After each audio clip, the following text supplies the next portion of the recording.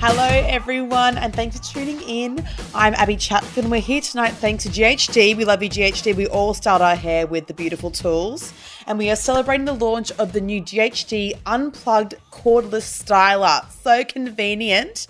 The other day, Sarah was in the car doing her hair in the car, which is wonderful. GHD, of course, stands for Good Hair Days. We're going to have some unplugged chats around all things empowerment and confidence. And joining me is Sarah Davidson from Seize the Yay and Tori Archbold from Powerful Stories. Hello. How are you doing? Hi, guys. Good. Hey, so lovely to be here and see your beautiful faces. So lovely. I feel like for the first time in a long time, I'm in an actual outfit. I put pants on. We've got a full outfit. And I was going to do a trackies down the bottom, but I thought, no, Sarah and Tori deserve my entire attention. We're going to frock up. Absolutely. So tonight we're talking all things confidence, which I think from what I know about us three, we're not really lacking. I don't assume, we're three powerful, confident ladies. And we need to implement that across our entire lives. Some of us have it all the time, I think us, or most of the time. And some of us have it not very often and feel like it's impossible to get a hold of. So I want to ask you, in terms of confidence in general, Sarah, what is confidence to you? And would you say you're a confident person? That's a great question. I think it's changed a lot over the years. Once upon a time, I thought it was being absolutely sure of yourself and 100% comfortable with yourself at all times, never experiencing self-doubt or imposter syndrome or any kind of inner negative self-talk about yourself, your body, your mind, your abilities. And I think I tried to strive for that. I'm an extrovert and I misunderstood that as confidence firstly. But then when I'd have self-doubt, I think maybe I'm not confident in my abilities because I'm always doubting them. What I've come to appreciate it as I've gotten older and as each decade passes, I feel like I get a little bit more comfortable in who I am and stop trying to be a million other people and, being pulled in all the different directions of what's cool and what you should do. And I think now I see confidence as feeling the self-doubt and questioning yourself and comparing yourself, but still loving yourself in spite of all that. So it's not that you have to be confident all the time or you have to be extroverted all the time. It's just that you embrace all the things about you, the good and the quirky and the weird, and still can find a place where you love yourself anyway. Yeah. And the irony of that idea that you have to always be loving yourself 100%, that then messes with your confidence if you're feeling bad in a random day in 9th week of lockdown, You're like, oh, I don't feel very good today. Therefore, I almost shame myself for not being entirely confident in who I am or entirely happy. But it is about kind of picking yourself up, right? Totally. And I've already had one outfit change today because I was like, oh my God, look what everyone else is wearing. Like, you're never immune to it. It still happens. Okay, so just a bit of a BTS for everyone. We were on our little, tech check before we came on here, and Sarah was in a beautiful white top looking gorgeous as she always does. You're too kind, babe. she's like, one sec, guys, just turn my camera off for a second. Comes back, whole new top. Yeah. Beautiful both ways, but we did love the colour. I was like, oh my God, this is not okay. I need to fit in more. Yeah. The irony. How about you, Tori? What is confidence to you? I agree with Sarah. At times in your life, we all feel a little unconfident, a little unsteady on our feet. But what I have learned through the decades, because we're talking 20s, 30s and 40s here, and I'm obviously in my 40s, I feel like the mama bear in the conversation. You don't look it. No, definitely do not look it. Like the mama bear, I got married in my 40s, In my 30s, I had my first child, but in my 20s, I started my first business, which ended up being a global business, with no money in the bank, no connections, nothing. And I ended up attracting the world's, top performing retail brands, celebrities and influencers. So when you ask me about confidence, I actually believe that confidence comes back to self-belief. And when you believe in yourself, you believe in your story, you believe in your capabilities, you have the power to propel yourself forward no matter what the circumstances are. But what I want to say to that as well is we're all going to feel unconfident and a little uneasy on our feet at certain times in our life. And this Buddhist monk taught me the best thing, and I'm going to share it with you girls. He's like, Tori, it's just like marinade. You just got to sit there and you got to sit there and you got to sit there and you got to sit there and you got to feel it and you're going to feel those awful, awful feelings. And he goes, eventually you're going to be sick of those feelings and you're going to be sick of your own bullshit and you're going to move on. And that honestly is such a powerful tool, and anyone can do it. It might take you 10 seconds, 30 seconds, could take you 45 minutes. It doesn't matter. It allows you to release it and move on. And that is the power of who you are and how you grow. What are some times in your career, maybe, Tori, that you didn't feel so confident? Did you have some, obviously, I'm assuming you've had some stumbles along the way, even though you've had an amazing career. And how did you find the confidence in yourself after those stumbles? Yeah, so I think early on in my career, I learned to stay in my lane. And a lot of people said to me, who's your competition? And I would always say no one. And I think a lot of people would say to me, oh my God, like, what's that ego? But it wasn't ego driven. It was like, you know what? Everyone else has a place in this world to be fabulous and to own their own lane. And so do I. And so I just owned it. And I think the more I owned it, the more I believed it and the more I attracted. And then when I didn't feel so confident, I went back to that Buddhist monk and he's like, sit in your shit, marinate in it, right? And so it's like this rinse and repeat process where you can just let it go and shift it into being a powerful person. And when we talk about being a powerful person, it's not like, look at me, I'm so powerful. It's taking ownership of yourself, like warts and all, the good and the bad, you know? And sometimes in life, we're not going to feel confident. And there's a little story, you know, of mine that I share with people, you know, after my last big client, Drew Barrymore, left Australia. I had a 3-page story written about me and my life, right? Success and survival in Marie Claire magazine. And I remember going, oh my God, what are people going to think about me? What are they going to judge me? Because all of a sudden I was releasing out into the world what had happened to me behind the scenes. Now, what I learned about that was I shouldn't have wavered because it was my story, it was my truth, and it was my power. So sometimes we're going to feel uncomfortable, but we've got to get uncomfortable to feel comfortable to get to the next level in life. Does it make sense? Absolutely. This is like, I'm feeling like you're my monk at this stage. I'm getting I'm happy to be your monk. I can marinade, be the mama or a honey soy chicken marinade. Absolutely, the monk. Sarah, are there any times in your career or even your personal life that you've been like, whoa, like I don't for my best, I don't know how I'm going to get out of this, and how have you dealt with that? Oh my gosh. I think one of the parts of having a better relationship with confidence is understanding that that actually happens every day, and that it's not a bad thing if it happens every day, because it means you're growing. And anytime you are feeling a bit comfortable, it's not that you haven't earned it, but that's the comfortable times are generally not when you're growing or not when you're becoming a better person or upskilling or learning something for the future. It's in the really hard times where you feel like, oh my God, I can't do this. And going from a legal career where I had, even though the learning curve was steep, I had 7 to 10 years of study and experience that I knew I had. I knew I was well prepared. And if I wasn't, I had like a million different mentors to ask, clear bosses, there was a clear support structure. It was going into business knowing I had no degree, no experience, no like qualifications and no right to be there. I'd kind of just become this intruder in a whole new industry and threw out all the rules from one career to, you know, change my thinking completely to embrace a new one.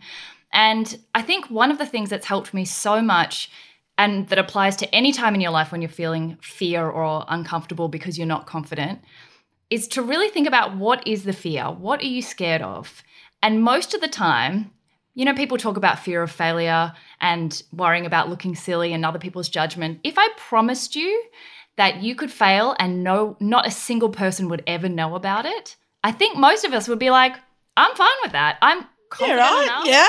If I fail at horse There's no one riding, to talk about me in the group chat. There's no group chats going about my failure. I'll be okay. yeah, like, and I think, you know, I'm comfortable knowing that I'm still a good person if I fail at horse riding, but I'm okay if no one knows about it. I don't feel like I look stupid. So that made me realize, wow, like it's the fear of what we look like more than the fear of the failure itself. And once you know that that's what you're scared of, it takes the power away from it and it gives you confidence back, because once you fail a few times in a row, and moving into business, I pretty much learned every lesson I've learned through failing and making massive mistakes over you know, the past few years. I realized like, I can fail and get back up again. I've failed forwards almost every time I failed. And the more you do that, like Tori said, I used to think confidence was innate, like you were born with it. There were confident people and there were unconfident people. But the more you do it, the more you realize I failed, I got back up, I was fine. So next time you're like, I'm probably going to be okay. Like, what is the worst that can happen? And the worst that can happen is you might look a bit silly for 5 minutes, but everyone else has got so much shit on their own plate. They're probably not looking at what you're doing anyway. That's the thing. No one cares what you're doing. No one cares for more than maybe like a day. If they're, you know, having a bit of a bitch, like talking to their friends and being like, oh my God, did you see? Like, unless someone has a vendetta against you, no one really cares. Everyone is worried about themselves. And I think it's so interesting what you said before about going from something that you were so good at and having to kind of take the deep dive, because that's a scary thing, right? It's easy to have confidence when you're really good at something. I mean, Tori, you started a business with no money at the age of 24. And you said to me earlier, you know, no contacts, and you're just kind of like, I know I can do this. And you believed in your niche and yourself, and knowing that you're right, no one is like you and no one is like Sarah and no one is like me, and that we all have our own unique perspectives and personalities, and believing in that. And it is scary to do that.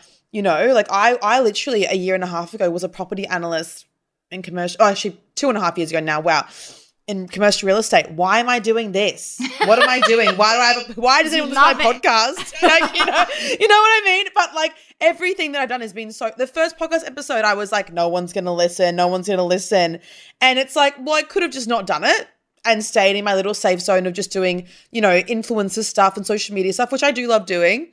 But instead I was like, no, I'm just going to give it a go. And now we're here talking to you too. So, I mean, I've got to get better. No. You're in your lane. That's what I say. Can I also add to that? Absolutely. It's interesting that you said the thing that you could have let your fear and your doubt lead you to not start at all and never start your podcast. And someone, I think it was Hugh Van Cuylenberg from the Resilience Project, was talking about writing his book, which has changed millions of lives. And he wasn't going to do it because of the self-doubt. Like, who am I? Who's going to read this? Who am I to say these things? Same as we all have thought before starting our shows. Like, who's going to listen? Who am I standing on this pedestal? And his wife said to him, if you don't write this book, it's selfish, because you're depriving all the people who need exactly your message from getting it. So if you hadn't started It's a Lot, all the people who listen to your show and who it changes their life and gives them permission to be who they are every week, you would be doing a selfish deed by letting your fear stop them from getting access to your ideas, because someone else out there is always looking for exactly what you have. And if you remember that, then suddenly you're like, oh, I'm actually, like, it's almost like you're doing a public service to the people who think the way you do by putting it out there. So that helps me get through doubt as well. That's so true. Who would survive without my blowjob tips? Right? So I personally would not. No, I know. I've changed some lives. So obviously in life we have our support networks, that those are our friends and family. And I think whenever I get asked in interviews, you know, where does your confidence come from? Where does your ability to speak your mind come from? And it absolutely is my mum, my sister, but also my girlfriends. I have amazing girlfriends. I mean, they never judge me with anything that I do. They support me relentlessly, but also call me out when I'm being a bit of a dickhead. So I was wondering, Sarah, how do your friends change how confident you feel? And are there times that you've been affected for the worse with your friends? Yeah, that's such a good one. I often refer back to the quote. You know, I just use quotes because I steal other people's material and make it sound like my own. That's really fancy. But the quote that I love is, you're the sum of the 5 people you spend the most time with.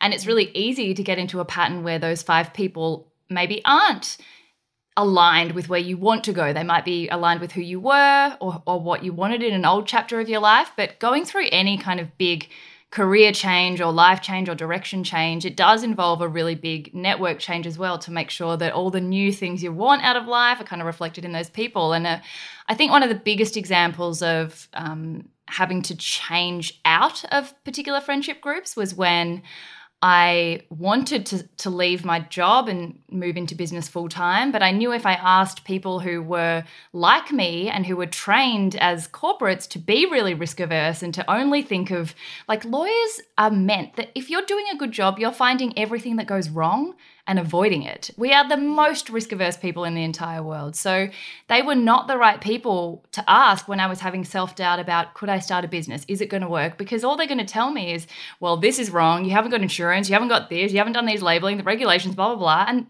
that's a skill for them. That makes them good at their job. So I really had to be careful who I asked, because whatever your environment echoes back to you is what you're going to absorb. So I needed people who were going to be like, mate, I did that 5 years ago. I left my job 10 years ago. It's easy. You'll learn on the job. You'll be fine. People can, you can do it. You're amazing. And I feel like not even changing your friendships permanently. Like, I think sometimes we worry, like, I've got to cut someone off and ghost them forever, but it's what you need in a chapter, or even for one question. So for when I want to take a big jump, I ask people who are probably going to give me the answer I want to hear. When I want to do something conservative, I know who to go to. So what I think has really changed in the way I look at things is I've always looked at mentors or friends and thought, if they're not the whole package, like, are they giving me what I need? But really, you build a whole, I call it your neighborhood. You have one person for each thing, and you build your support network. You have one friend whose brutal honesty is what you need. You have another friend when you can't face brutal honesty and you've got your period and you're in the fetal position and you want to hear that you're amazing and everyone loves you. You go to that friend, You can have a person for each thing. And the more you tune in to, like, who do I need right now? Who do I need for this? Who's my confidence booster? Who's my bitchy friend? Who's my, eat ice cream out of a tub and cry friend? We all cultivate lots of different relationships, and if it's okay if they serve lots of different purposes at lots of different times. Yeah. Tori, I can imagine that in your career you've had, I know I might be projecting, but you've had some fake friends or some friends who have been using you. How do you feel about how confidence relates to friendships? And do you have any little stories about some fake friends for me? This is me asking for gossip. Did you know what? This is such a great question, Abby, because when we did have the Spring Racing Carnival down in Melbourne, we used to be in charge of the guest list for all of the top marquees. Now, of course, everyone wants to get into those marquees, and the bigger the celebrity, the bigger, I guess, like, people warm up the friendship again. What you've got to remember in life is that you want to be surrounded by the people that are aligned with your value set. And one thing that I do every year, and I'm really brutal with it, is I know so many people have New Year's resolutions. Oh my God, I'm so excited for this. I'm like, what does she do? She's like scratching names I told you, it's like the mama monk is coming through. I love it. So what happens is, instead of doing a New Year's resolution, I look back on the year that was, and I go, what are the people that have really added value to my life? Who have I really enjoyed spending my time with? And who moving into the next year do I want to spend more time with, right? And it's like what Sarah's saying about shifting and you're the sum of 5 friends. I'm a believer in that as well. But what you see is, as you grow, as you evolve, so do your friendships. And so you will always have that core group of people, no matter where they are located in the world, that you can call up, and you might be on your way to Vegas and you're like, join me, and they say yes. Or you're going to have those people that are just like fair weather friends that want a ticket just because, you're working with someone hot. So You're going to find that along the highway of life, but it's your role as a woman to have the confidence and use the power of the word no.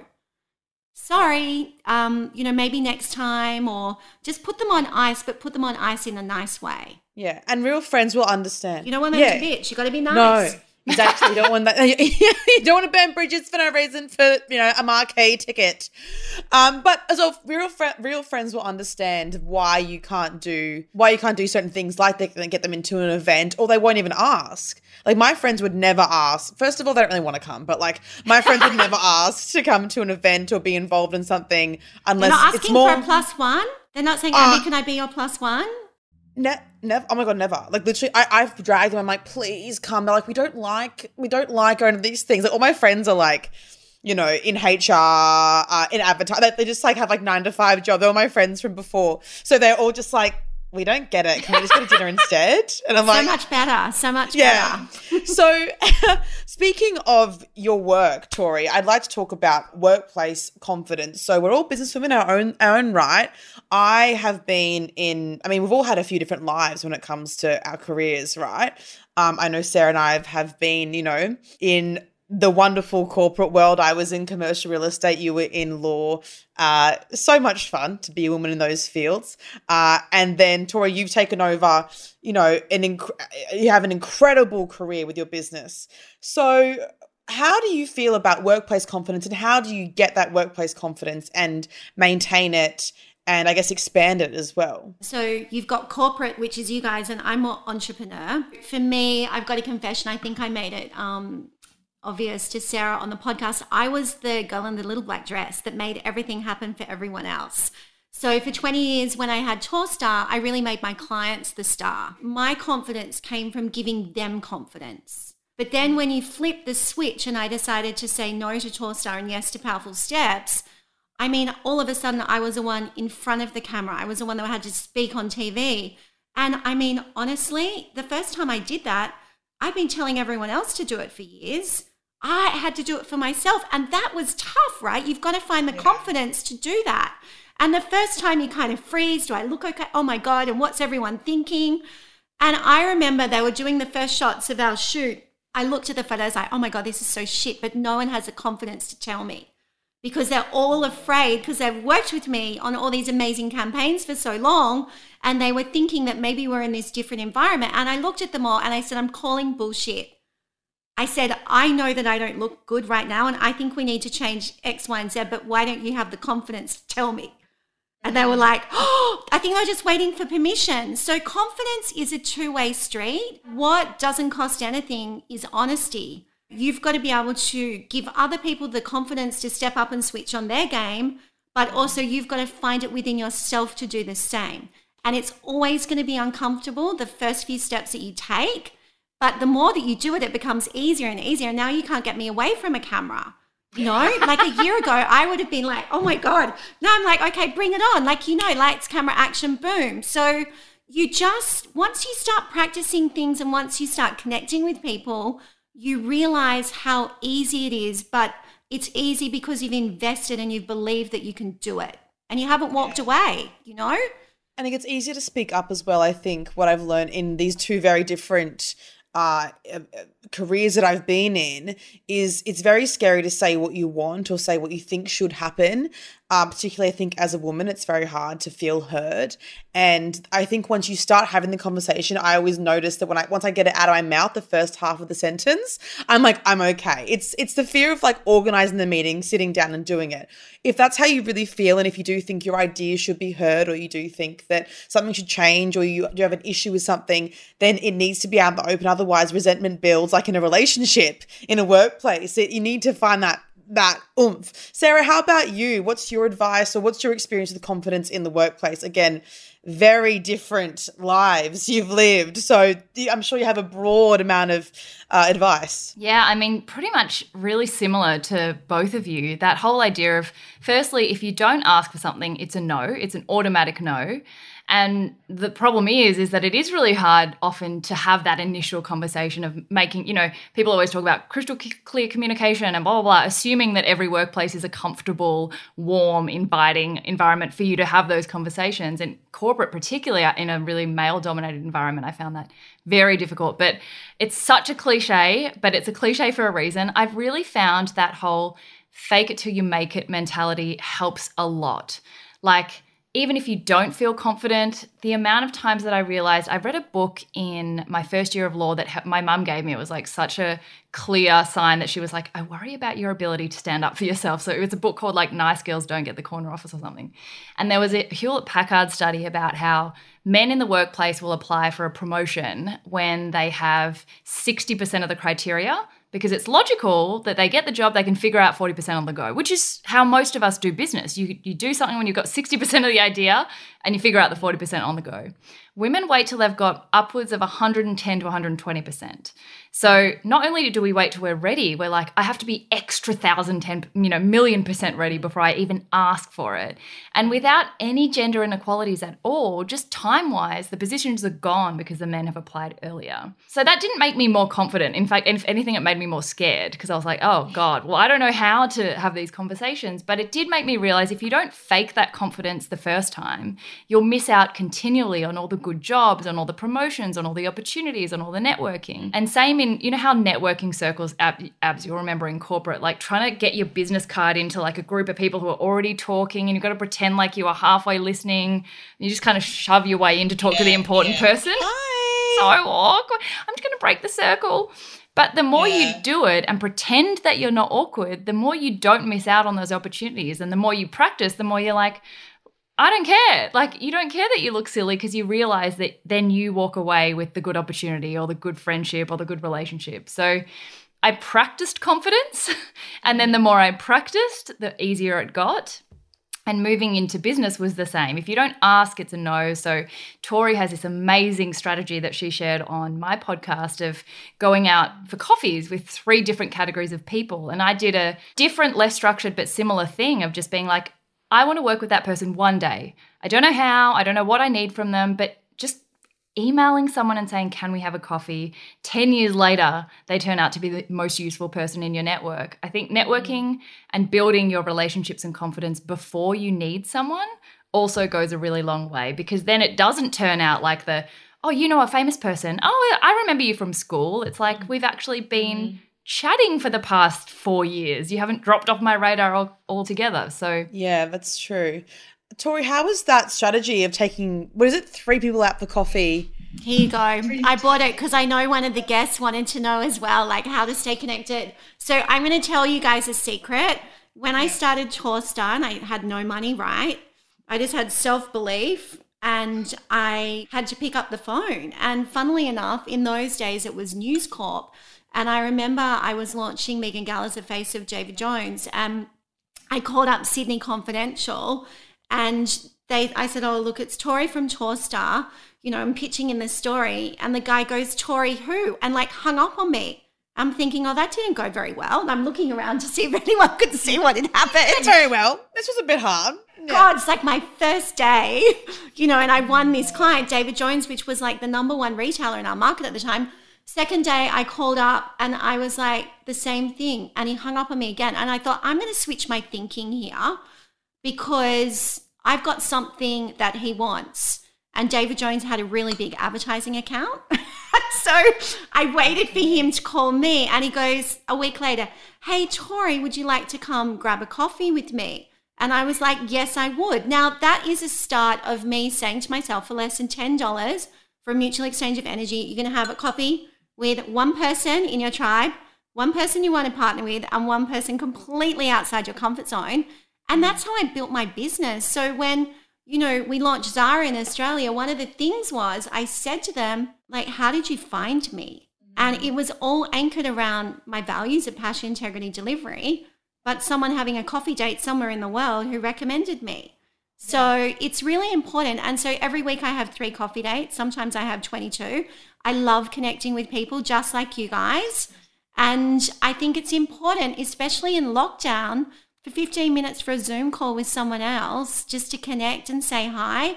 People remember these things. It's so important. And what do you talk about in these coffee and Zoom calls? Like, do you make it work related, or are you just like, bit of both? Hey, it's like we had a chat today. You'd finished a workout, and I'd finished a coffee date. It's like, oh my God, we love it. You can chat about that. Like, we were chatting about what we were doing, but then it's like, okay, what are we chatting about tonight? Yeah. So I think you need to pepper the conversation. And the biggest mistake people do when they reach out to have a coffee date with someone in network is they think it's a one-way street and they go, I am this, I am that. Can you give me this? Can you give me that? The person's just going to be like, see you later. So first of all, what you need to do is get onto Captain Google, which is so fantastic. The first thing that's going to hop up is going to be a picture of that person you want to meet with, and probably 3 sentences linked to their LinkedIn, because it's got the best algorithm. That's going to say something about you as a person. Now, when you're reaching out and they're saying yes or no, once they read Captain Google, they're going to be like, well, yeah, I really want to connect with her. That's a valuable connection, or no, and pass it on. But don't be afraid of the no's, because there's always someone better down the line that you're going to connect with. Yeah, definitely. So the next thing I want to talk about was body image and self-worth, which I think is, I think it'd be very, very interesting for us 3 to talk about it, because like you've been saying, Tori, we've got 40s, 30s and 20s. So I think it's interesting to see the effect we think about social media having on our bodies. We're conditioned to place so much value on our appearance. I mean, I often laugh with my manager about, middle-aged marketing men thinking that confidence equals putting on lipstick. And it's like, you know what I mean? Like, it's like different stuff. So I'm wondering how you both, I guess, Sarah, how do you deal with being, I guess you are a traditional influencer as well, right? So how do you deal with the pressure to look that influencer way, as well as in your real life and your body image and yourself, how that all ties together? Yeah, it's such a hard one. And I think I feel very, very lucky that I fall into that generation of people who remember having a childhood without the pressures of social media, but who are also young enough to still have their lives changed in a positive way with social media. Yeah, I think I got Instagram when I was in like grade 11 or something. Yes. So it was like I was kind of I had a fully formed brain, like I wasn't 12. Yeah. Like I was like, I could understand like that things were edited and things were stupid. If you were younger, very dangerous, very scary. I think I was the last year that had like a normal relationship with, right? So, yeah, I think so. Yeah. And I think that I would actually say that that's quite a crucial part of why I now have quite a balanced relationship with social media and body image and my external appearance and that kind of thing, because I did have so much of my life without having to worry about my visual appearance so much, because I didn't have a job that was related to modeling or performing. It was a brain pursuit. So it wasn't until even the career change that I didn't even have really Instagram at the firm. So it was so late in my life that I had a chance to be grounded and have a good relationship with my physical appearance and what my body could allow me to do. And I think being adopted from an orphanage in South Korea, but then going to having really Caucasian country bumpkin parents, that also forced me to have a little bit of a head start in that whole lesson of, rather than trying to suppress what makes you different, like as a kid, when you're the only Asian kid at school, you look different and people ask questions and it can be a fertile ground for bullying or feeling different. But I think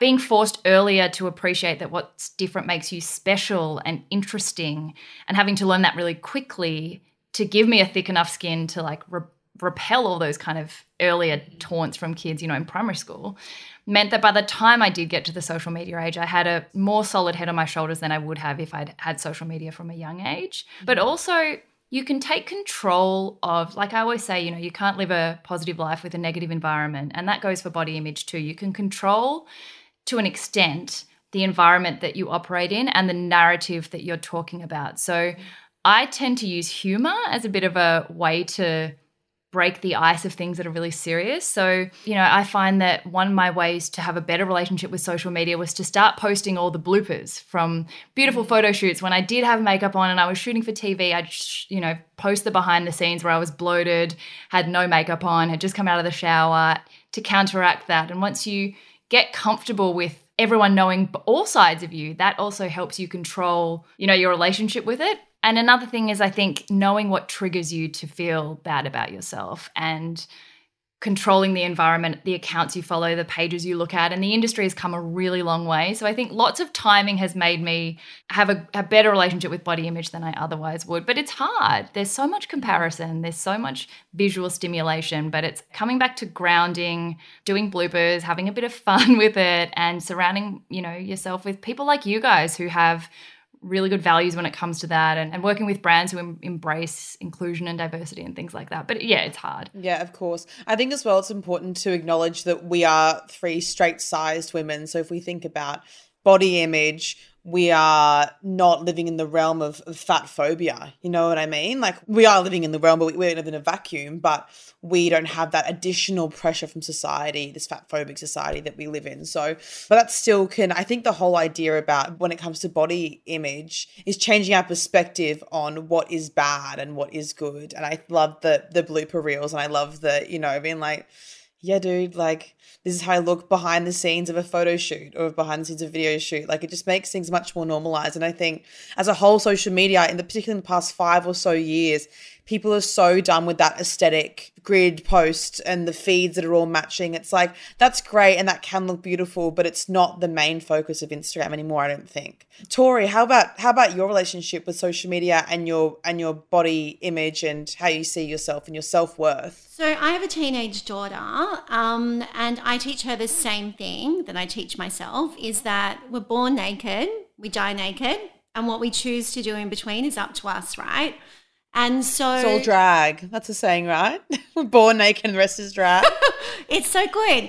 But you know what? I actually have big boobs, and that I'm going to have a confession here.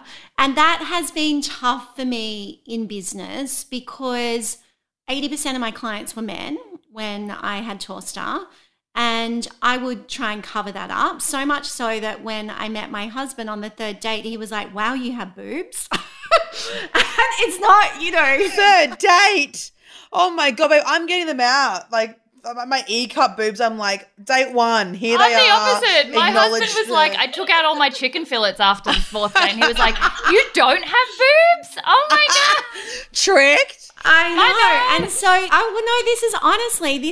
I felt like in terms of body confidence, that was a problem for me in business because I dressed it down a bit. But that did make me feel uncomfortable at times, especially when I'm traveling around the world and I'm on my own in, you know, like London, Milan, New York, Paris, and, you know, a client asks you out for dinner, what do they want, right? So it spins both ways. But what I've learned along the highway of life is embrace what you've got, because you got to make the most of it. It doesn't matter what shape or size you are. And a good example that I have is, you know, I was backstage at the last Victoria's Secret show a couple of years ago, and I'm working with all the world's top supermodels. Now, they all get out on that catwalk and they give it their all. But what happens backstage is often not what you imagine, right? And some of them aren't body confident. So if someone that is idolized as, you know, one of the top supermodels in the world is struggling with their confidence, that's okay, because we can sometimes struggle as well. You know, it's what you choose to do with your body to move it forward. And talking about lawyers, I interviewed this amazing woman, Rachel, actually, who was a lawyer, Sarah, and she had big boobs as well. Yeah, no, she quit working because the same problem that I had, and she ended up starting this swimwear company. But that was her body confidence issue as well. So I always say, look, the average size of an Australian woman is 12 to 14. In America, it's bigger. And then why do you have people walking down a catwalk that are, you know, literally a size 6 or an 8? You can be sitting in a room interviewing some of the most beautiful people in the world, and they have the same confidence issues that everyone struggles with. But it's the fact that they choose to push past it and go, you know what, this is who I am. Nothing's going to change that, you know? So we've got some listener questions now, actually. So we've got a few for each person. We'll just go through. I guess we'll do a little roundabout. The first question is for Tori. It's from Carmen from Queensland, and she asks, as a busy mum, how can I manage guilt if I take some much-needed me time? Okay, so here's the thing. If you don't take the me time, you'll burn out and you won't be a good mum. So you need to schedule it in. And one of the best bits of advice I got was when I was near burnout, many times in my career actually, because I just pushed myself, and I was a single mom for 12 years. It was crazy. I'm traveling the world here, there, and everywhere. And I had to anchor myself. And so I bet, Carmen, you have a shower with yourself in the morning. It's kind of like this sacred space for me because no one's in there with me. And I use that time to ground and anchor myself. And I get 3 drops of lavender oil. You can get it at Chemist Warehouse. You just put on your décollage. It's like having this beautiful kind of experience. You inhale, exhale 3 times, ground yourself, and then like shoot yourself forward into what do you want to do today that's going to actually give you balance, right? And then at the end of the day, which I'm hoping you have a shower like I do, you can repeat the process and you can actually go, well, what am I grateful for today? And the more you repeat this process, the more you're going to shift the energy into your favor. But most importantly, you're going to be looking at how you can create more space for yourself. If you're happy, your children are going to be happy. But you have to put your happiness first, because if you're the grumpy, bumpy mum, that's what they're going to be like. So you've got to lead in the morning, shower, lavender oil, create space. Okay, I don't have any kids, so I don't have You any. can still do it, Abs. Sarah? You can still do it. Oh, look, Tori, I live alone and I have a lot of me time. You're going to have a lot of lavender. Yeah, I'm like, I don't. Me time is not something that I'm pressed for. Living alone in the 9th week of lockdown. I definitely haven't been showering as much as I usually do, though. I will say that. Haven't been showering as much, babe. I have like 7 showers a day because I'm bored. I'm like just like letting the steam get to my skin is like red and flaking off. Sarah, here's a question for you. From Catherine from South Australia. Do you believe in the power of positive thinking and visualizing your goals? And I guess if so, how has that helped your life? Yes. Oh my gosh, absolutely. I mean, I I feel like I've earned the name. A couple of people have called me Positivity Panda in this pandemic because I do. I think, I mean, positivity and seizing your yay and finding joy definitely doesn't mean that you're happy all the time, and no one is meant to be happy all the time in life, because if you were happy all the time, you wouldn't be able to recognize that you felt good because you'd have nothing to compare it to. And like we mentioned before, unless you're feeling uncomfortable, you're not growing and you're not learning. So there's a place for the less happy times as well. But I definitely think that you create, like we were talking about before, the environment that you live in, you have way more control over it than you think. So many people, I think, get in this negative thought pattern of life is happening to me, my emotions are happening to me, I have no control over my circumstances, like everything's just happening and you're reacting. But actually, you know, that quote, oh my God, I'm coming back to quotes again, but life is, you know, it's 10% what happens to you. That's all the stuff you can't control, but 90% is your reaction and how you choose to interpret that. So right now, I mean, it's probably the shittest time that a lot of people have gone through in their lives and will go through in their lives for generations. But that doesn't mean that you can't wake up in the morning and set a positive intention to find one thing that makes you laugh or one thing that makes you smile. And I don't think that necessarily makes the losses that you might suffer or the challenge that you're facing any less than the next person. But by choosing to be a bit positive that day, you at least had one moment of joy that was created because of that you might not have otherwise had. So it's not that you can just go, I'm a happy person and I'm always going to be a happy person, but visualizing joy and making a commitment to those tiny little rituals each day add up overall to a more happy existence than you would otherwise have. And in terms of visualization for future goals or for, you know, manifesting opportunities and stuff like that, I think in all our, you know, across all 3 decades that we cover, I think you all would agree that the more you perceive something as possible and the more you put it out there and the more you mention it in conversation to someone and they talk to someone who talks to someone who makes the decision, you know, that the more you visualize that something's possible, the more familiar the idea becomes, the less the self-doubt is, and the more likelihood that it will happen. So I think a positive mindset is truly the difference between people who have a fulfilling and happy life and people who maybe don't. Absolutely. The next question for me is how to remain unapologetically you in any situation. I mean, I think the biggest thing is what we were saying before, right? Is that no one really cares about anyone but themselves. Like, I think that's what I've learned. Like I remember when I used to go out, even when I was like 18, and everyone just be stressed about what they're wearing to the club, or, you know, stressed about, you know, things, what others would think of them. And I think at the end of the day, no one is talking about you, babe. And it's like, this might seem brutal, but literally no one cares. Like, even, you know, with me with 300,000 followers, I'm like, no one really cares. Like, honestly. And I think if you aren't unapologetically yourself, then you're living this weird, I don't want to say you're living a lie, but you're living in this weird false reality, and it's a lot of stress and a lot of work to keep that up. Like, I see a lot of people on social media that I know are kind of putting on this facade, and that's completely fine. Not that it's a negative facade, they're bad people, but they're putting in a lot of effort to look a certain way. And I know that they're actually not like that, but I think they're better. I think they are like way more fun, way more out there, way more interesting than what they put on their socials. And I think that's where it's really important to be unapologetically yourself, because it can bring more benefits for you, but also it must be exhausting to not be.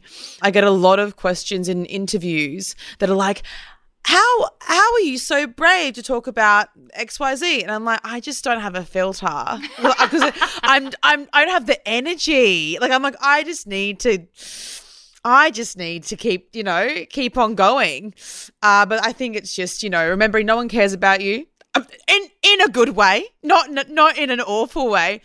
It's way easier to just be yourself, as long as you're a nice person and trying your best and have good intentions, then I think, and you're willing to learn and grow, then I think the rest is pretty easy. Don't you think also, Abby, that no matter what you do, you will always make someone unhappy? There will always be someone who doesn't like what you're doing. So given that you can't please everyone, you might as well be making someone unhappy by being who you want to be.